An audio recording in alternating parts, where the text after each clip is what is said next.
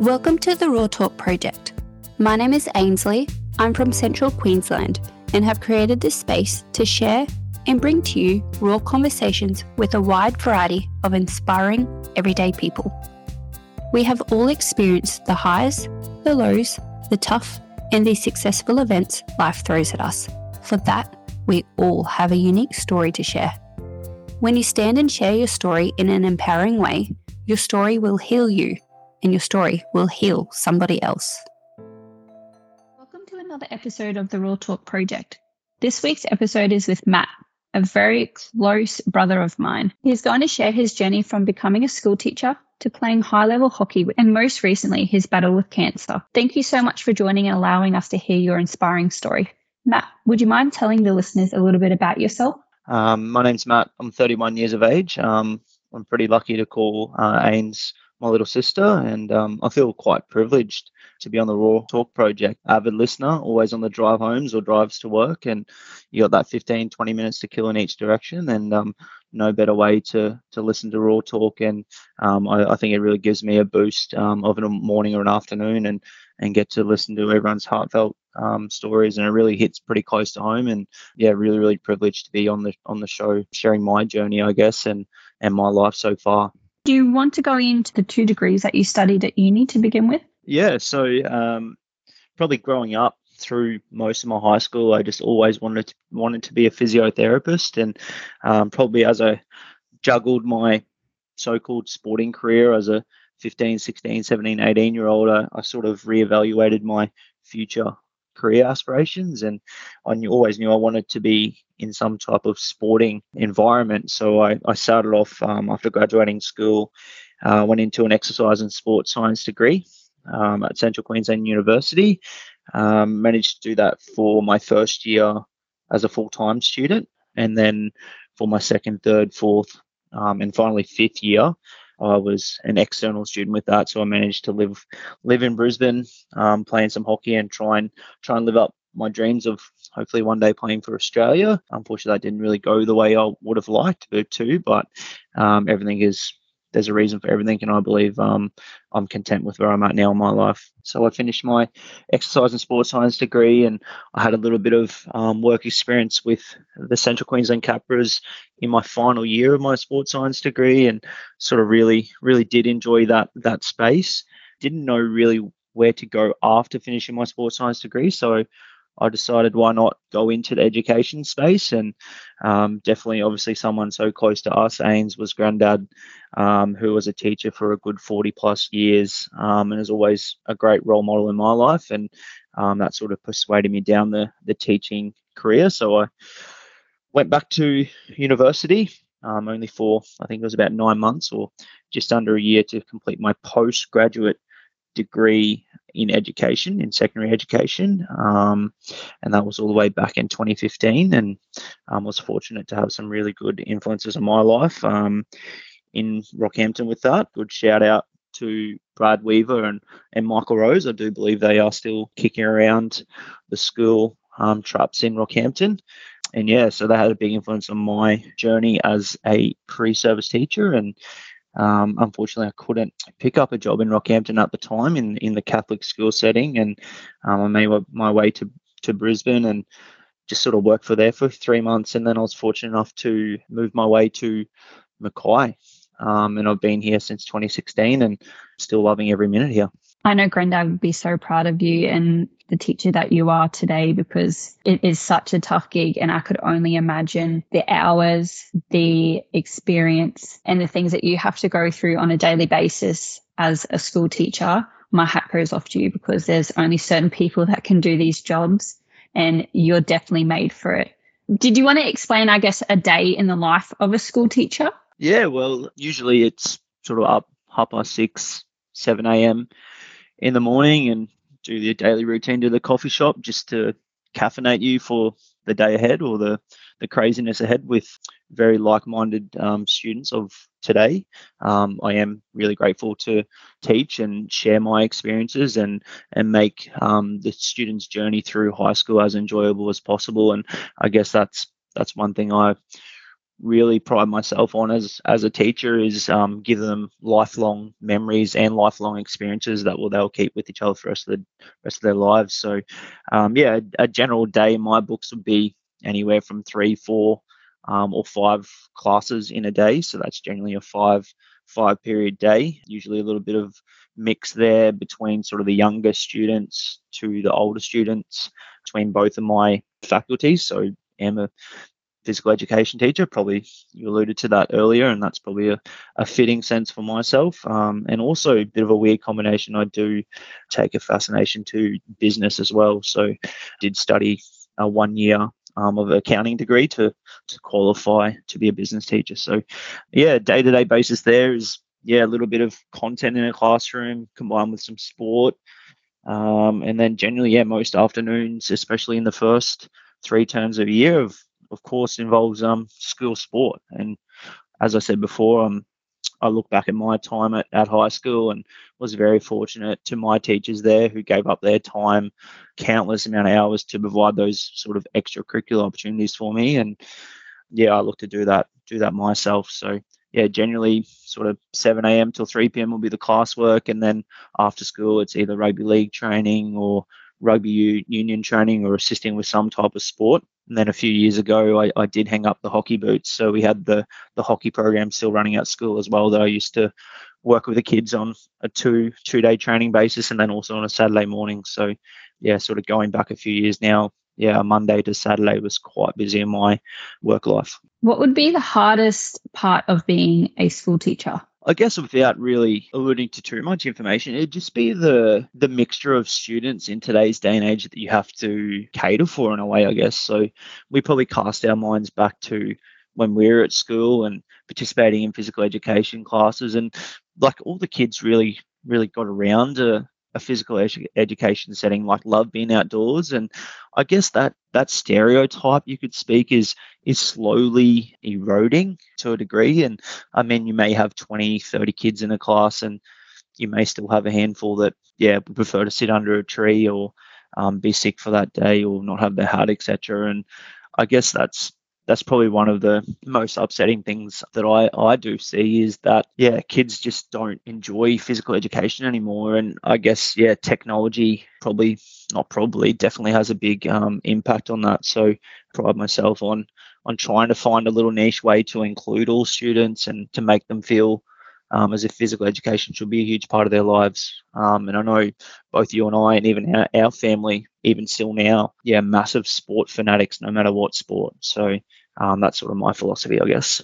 Definitely. It's crazy to see the shift, I guess, over the last 5 to 10 years from when we were, even longer, when we were in school and you thrived for the days and you're excited for the days to be going to school, to be running around with your mates, playing whatever sport it may be, to now it's totally different. Kids, I suppose, I don't know why the shift has happened, but the interest isn't there anymore. And I guess that also flows into grassroots sport as well outside of the school. So, not as many kids these days are playing the sports that we all had exposure to growing up, whether it be, hockey or cricket or football or soccer. Swimming, all those kind of things they're slowly dying away now, I guess you could say, because everyone's lives are so busy. The parents are 100%. So busy working and trying to make their way through life, paying their bills and so forth, that there's now no time left for these kids to have any extracurricular activities outside of school, which is so sad to see. And I wish there was something more that we could all do to allow these kids to have the opportunities that we had growing up. I mean, we are very privileged that mum and dad did absolutely anything possible to make sure that we never went without, that we never missed sporting trips. We always got to trainings on time, even though, like mum, dad had one car growing up. And I think that was the norm back in the day, where mum would drop dad to work and pick him up and take us to hockey training, and then taking us home, feeding us, and sometimes going back again later at night for a second training for seniors. Like, I think that's shifted a lot now because people work and they work massive long days, and it's expected because that's how they make ends meet. And I don't know, it's crazy because also the other sense is most workplaces harp on about the work-life balance, but is there that work-life balance that they talk about? I'm not too sure. I mean, I'm very Yeah. lucky that I have that work-life balance, and teachers may also do it too, but you also spend a lot of your outside time doing things for the school, whether it's coaching sporting teams or planning lessons, etc., that you barely have time for yourself. So I can also see it from that other perspective, that kids aren't having that exposure to sport, so they're not interested, and they would much rather, like you said, sit under a tree or somehow escape the lesson for the day because they've somehow magically forgotten their hat. What would be the best part about being a school teacher? Probably like the get it moment. So like the light bulb turning on moment that you see. It may be from a student finally receiving the grade that they have been dreaming of for the last few years, or a student who has struggled with a particular content that you've been going through, and then you have sat down with them for countless hours and they finally grasp the content that you're covering in that particular lesson or that particular unit of work.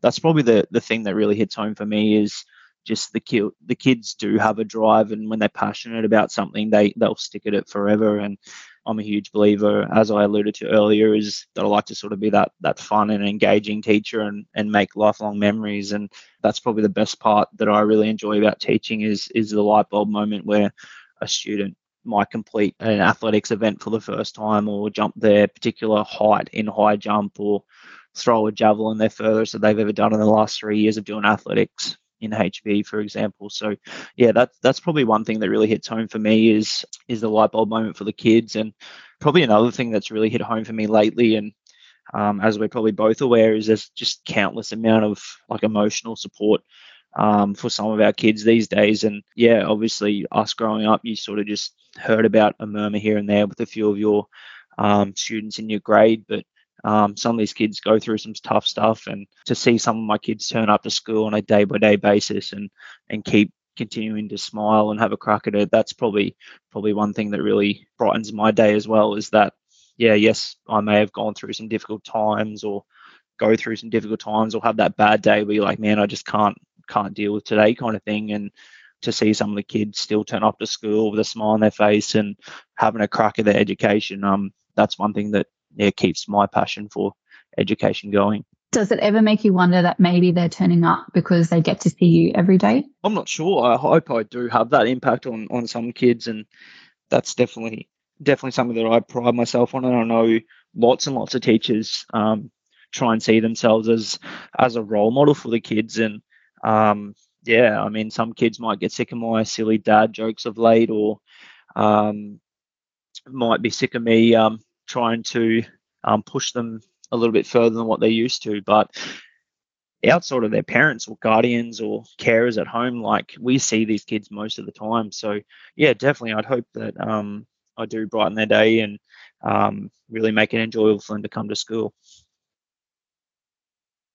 I wish I had you as a teacher, I guess, growing up, because I mean, I did have some really, really great teachers, but yeah, these kids don't know how lucky they are to have such a passionate teacher like you. It's incredible, Matt. Like, you should be so proud, and I know we all are so proud of you as well. Yeah, thanks, Ains. Did you want to go into a little bit about playing hockey growing up? So obviously hockey, very cricket mad family, weren't we?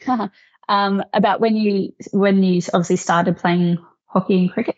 Yeah, I think the sporting journey obviously began as young 4 or 5-year-olds down at the Calca Shades hockey fields in Rockhampton, wearing the old gold and red Park Avenue colours. And yeah, before we knew it, was sort of like into that sort of 10, 11, 12-year-old age group where you're playing your first representative teams and you're starting to train a little bit harder, training a few more sessions a week. And then before you know it, you're sort of in the backyard still working on your one-on-ones with dad, as you mentioned earlier. And breaking his jaw.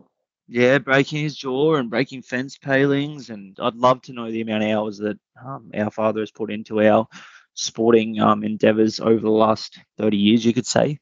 Yeah, growing up in Rockhampton, it was pretty enjoyable. I think hockey was really, really popular. We had some really, really close friends there, and one of them today, Sam, still talk to on a regular basis, and still my best friend for life. And we sort of grew up through those teenage years and playing in your Capricornia teams, and very fortunate to be picked in Queensland hockey teams and Queensland school sport teams. And yeah, you sort of get to that 14, 15-year-old age bracket, I guess, and you sort of go, oh, a few years away here. If I keep training hard and working hard at it, who knows, we could be wearing the green and gold. And I guess that from a young age, around that 12 or 13, that was definitely my goal, was to finish high school and hopefully move down to Brisbane and do your sort of time there, and then hopefully you're good enough to get the journey over to Perth in Western Australia to join the Academy of Sport. Cricket obviously was a big sport in our family as well, and probably the biggest memories for me was in the backyard of Grandma and Granddad's house, dressing up in your cricket gear, and probably the pads were probably up to about my chest or shoulders back then when I was a young sort of 7, 8-year-old. But yeah, Granddad and Dad would be throwing tennis balls and cricket balls at you, and yeah, the love for the game sort of continued right through until sort of that 15, 16-year-old age bracket. And then I guess you sort of got to that crossroad in your sporting journey, I believe, where you sort of had to weigh up the options. Would I continue with playing cricket in the summer or hockey in the winter? There's no way you could really fit both with the way the hockey training was progressing. So I think I got to that about 15, 16-year-old age group and decided to give cricket a miss. And then hockey was sort of a 10 or 11 month round journey each year for sort of 5, 6 years straight. How old were you when you did your first knee? Yeah, so it was year 12. Yeah, just after my 17th birthday, we went to Darwin for under 18 nationals, and still like to tell this story because, yeah, we just had a 2-week tournament and won gold. I think we got back on like a Wednesday or a Thursday back into Rockhampton, and yeah, turned up to hockey on the Saturday and was still a bit sore and sorry for myself. And halfway through a game, I was just running the ball and went to step right to left and felt like my whole knee had come out from underneath me. And then, yeah, sort of got carried off the field and, yeah, had never really been through any serious injuries at that point in time. Went through your standard scans and checkups, and yeah, it was sort of that nervous wait, sort of with what Dad had been through in his sort of mid-20s, and with his 3 knee reconstructions, it was sort of in the back of my head like, oh no, this could be a torn ACL here. And yeah, we got the unfortunate news that I had a complete tear of my ACL ligament in my right knee and some severe meniscus damage. So that was sort of the crossroads, I guess, in my hockey journey. Sort of 17-year-old, hopeful of obviously continuing on to under 18s the following year, and obviously missed that. And yeah, I sort of had to reassess things. So being the positive and hardworking person I am, I started that rehab, went in for operation about August of year 12, and it probably worked out a blessing in disguise. So I was able to really just focus on those last few assessment pieces in year 12 and finish off on the right foot. So I managed to have the whole following year off hockey pretty much right up until October, November of the following year. I was fortunate to be back running and jogging and back full-time participation in sport then. So that would have been October 2010. I was sort of back on the hockey training paddock sort of year and 2 months after. Trained in Rockhampton for those 2 or 3 months, and then January of 2011, I made the big decisive move to move out of the household where Mum and Dad and obviously yourself and Jared were, and make the move down to Brisbane to sort of have final crack at progressing my hockey career. And how did that go? Yeah, so loved my time in Brisbane, and hopefully one day in the future I could get my way back down there and maybe potentially involve myself in the hockey scene or the sporting scene in general. I just think it's just an absolute hub for sport, and just the resources and the facilities down there are just second to none. So yeah, I ended up playing my first year with a few of my friends from regional Queensland. So there's a few Cairns boys in my team there from Valleys. So started my first year there at Valleys and played first division down there. And yeah, it was a real eye opener to sort of mingle with the best of the best in the state. And as you know, Ains, the Brisbane hockey players, especially on the representative scene, were always the ones that were just the pinnacle of the hockey scene. So you all always wanted to be like them and train like them and be as good as them, and to finally have that opportunity to play against the best of the best. Probably one of the things I look back on and go, yeah, I thought I held my own when I did have the opportunity to play 2 whole years in the Brisbane Hockey League. Do you want to go into then obviously your next knee reconstruction? Oh, yeah, I thought that would have been the end of it. So, yeah, had 2 years, 2011, 2012 down in Brisbane. And, yeah, was still at that time juggling my exercise and sports science degree that I mentioned earlier. And just thought now was probably the time to move back home and really crack down and finish my uni degree. And that's, I guess, where I was at that crossroads, that sort of 19 to 20-year-old age bracket where I was sort of like thinking, I probably have missed the boat here for potential Australian selection and sort of having that knee injury setback. And I guess where we all come out at some point in our lives, had to make that decision. So yeah, moved back to Rockhampton 2012 and yeah, got through pretty much a season or nearly a season of hockey unscathed. Managed to do my other ACL. This time it was not so much my fault.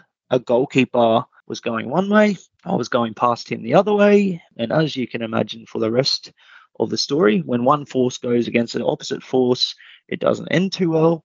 And all I remember hearing is the crack of my left ACL this time.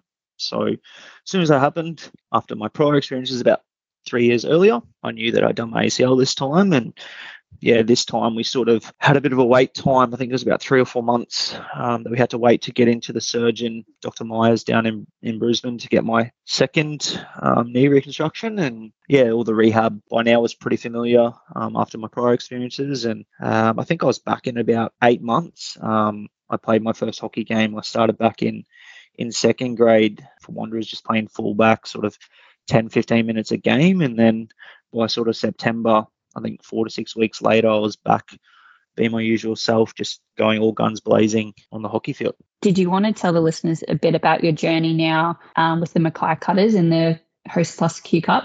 Yeah, well, like obviously, yeah, through the school setting, I sort of put my hand up sort of 8, 9 years ago to just coach like a year 7, 8 team. I didn't really know too much about football. I mean, I played through years 5, 6, and 7, and through primary school, and then I think I might have had the odd training or two in high school. But then sort of like, nah, no way. Like, look at these St. Brendan's boys we're playing against on a week by week basis. Yeah, so had a little bit of football background as a youngster. Sort of just playing that on the school sporting front. Yeah, and then fast forward through to me moving up to Mackay and being a teacher and coaching some school teams and sort of involving yourself with some people with a lot more experience than you, and managed to plot my way along and eventually work my way up to coaching our opens team for a few years and at cricket one day. And huge shout out to Michael Comerford, who is now the Mackay Cutters HVC coach and going into his second year. I sort of shouted out to him when he was working as assistant coach back in 2022 with the Cutters. I said, hey, I've got a little bit of interest in rugby league. Would you know if they have anyone sort of doing the stat for your games on a week by week basis? Would that be something that your coach would be interested in? And he said, oh yeah, mate, leave it with me. And had a good chat to the coach. And yeah, Dave Elliott was happy to have me on board and gave me a sort of a volunteer role for all the home games, and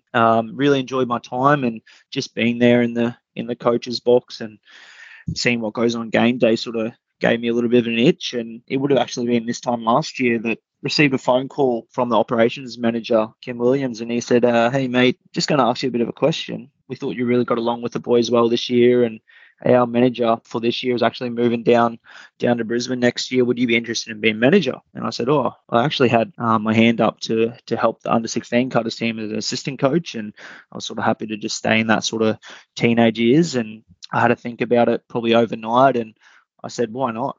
You got nothing to lose. And yeah, it sort of took a different thought process in where my career could take me, I guess. And was just fortunate this year to be at a trainings 2 or 3 days a week and getting to travel away. And yeah, I was very, very fortunate to be given the opportunity last year. And yeah, we're looking forward to an improved year in 2024 and pretty excited to continue that learning experience and involved in the semi-professional scene. So exciting, and I'm sure it's something that you're looking forward to for next year, and a lot of work obviously that you have to put in outside of your regular Monday to Friday job as well. Did you want to explain the tough journey that you went through during COVID lockdowns? Yeah, with your battle with cancer? Yeah, so I guess this sort of, you could say, segues into sort of me wanting to go out of my comfort zone and sort of pursue a few different interests and keep myself busy, especially when that Mackay Cutters manager role came up. I thought it'd be something good to keep me busier and keep my mind off things and sort of just always stay busy. And I know you know what I'm like, Ains.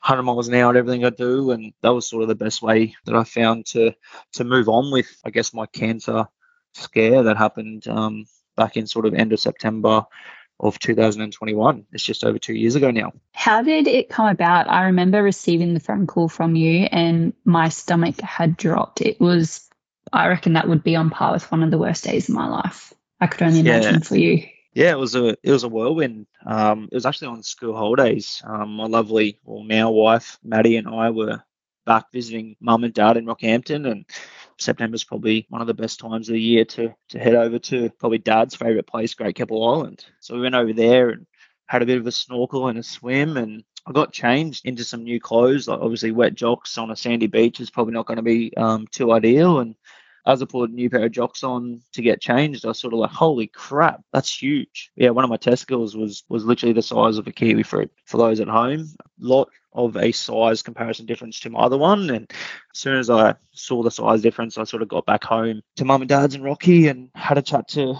Maddie and sort of like, shit, this is not right. And then eventually grew the courage and went and had a chat to the old boy, to dad. And yeah, before we know it, I was back in Mackay. I think we just left the next day and went straight to the doctor. And I guess, as you probably know, Ains, I had those thoughts going through my head, like sort of knew what was going to be expected. And the doctor was really good and had a check over, and he sort of, without saying it, I gathered from his body language that he sort of knew what was going on and sent me for a scan at one of the local scan places. And yeah, within the next, I think, 24 hours, had confirmed that I had testicle cancer. What was Dad's reaction when he told him, knowing that he had gone through the same type of cancer in his mid-20s? Yeah, I think he felt like if he was to blame for it, I guess. And yeah, as the listeners at home, they know that testicle cancer is considered hereditary. So Dad sort of like putting the blame on himself for passing that down to me, and by no means did I want him to carry that added stress or the concern that it was his fault. I had no one to blame, and yeah, not once did I really have a negative attitude towards the diagnosis. So I was just keen to beat it and just wanted everyone to support me along the way, and was pretty fortunate that obviously my family and my close friends and my lovely wife Maddie and a few of my work colleagues were there by my side for every step of the way. And you went through obviously your chemotherapy and came out the other side. Yeah, so due to the physical size of the cancer they found, it was recommended that I went through chemotherapy. I didn't have to go through it, but I did go through a pretty large dose of chemo, and that was probably the only thing I was really like nervous about, because like you sort of depict that standard like hair loss, and you sort of just like thinking of people sort of a lot older than you that go through it, and how like they sort of look pretty sick and frail, and that's sort of like what stuck through my head. So that was probably the only thing that I was sort of nervous or scared about was going through the chemotherapy. And yeah, I mean, there were some crazy days, probably a good 7 to 10 days post chemotherapy that sort of was scary. But once you sort of got through the other side, and sort of got those post chemotherapy scan results, and you had those follow up CT scans and blood tests and stuff like that, and you sort of started to see the cancer markers come down, and get some positive news that the cancer had not spread any further. And obviously to 2 years post diagnosis, you always sort of have that little pain in your stomach leading into your follow-up blood tests and scans. But yeah, I was really fortunate to have a group of people around me, and yeah, it was just actually being a Raw Talk project fanatic I am. It was just great to listen to both Craig and obviously Campo with his story. And I can sort of really align my thought process to both of them and their setbacks in their life. Definitely. And I'm sure so many people can align their thought processes as well to your story today, because what you have gone through is so inspiring. Again, just like the rest of us, you're only human. You have an everyday job. You have a beautiful wife. You have an exciting future to look forward to. Would you like to explain, I guess, what your future goals and plans are over the next 2 to 3 years? Yeah, I like how you always ask people these questions and put them on the spot. I could have had a little bit of a dedicated thought to it. Yeah, I think still continuing down the teaching path is something that I'm really passionate about, and would really love to still continue to involve myself in the rugby league space, whether that be at a Mackay Cutters HBC level or a younger team or even a school team. That's sort of where I see my passion, and it sort of is my driving force on a day-by-day basis. Exciting times ahead for you. I cannot wait to see what the future holds, and being there with you by your side as well. It's going to be one wild ride, and I'm ready and strapped in to join you. If you could tell your younger self one thing, what would it be? Probably study for your maths exams or your exams at school a week or two earlier rather than the night before.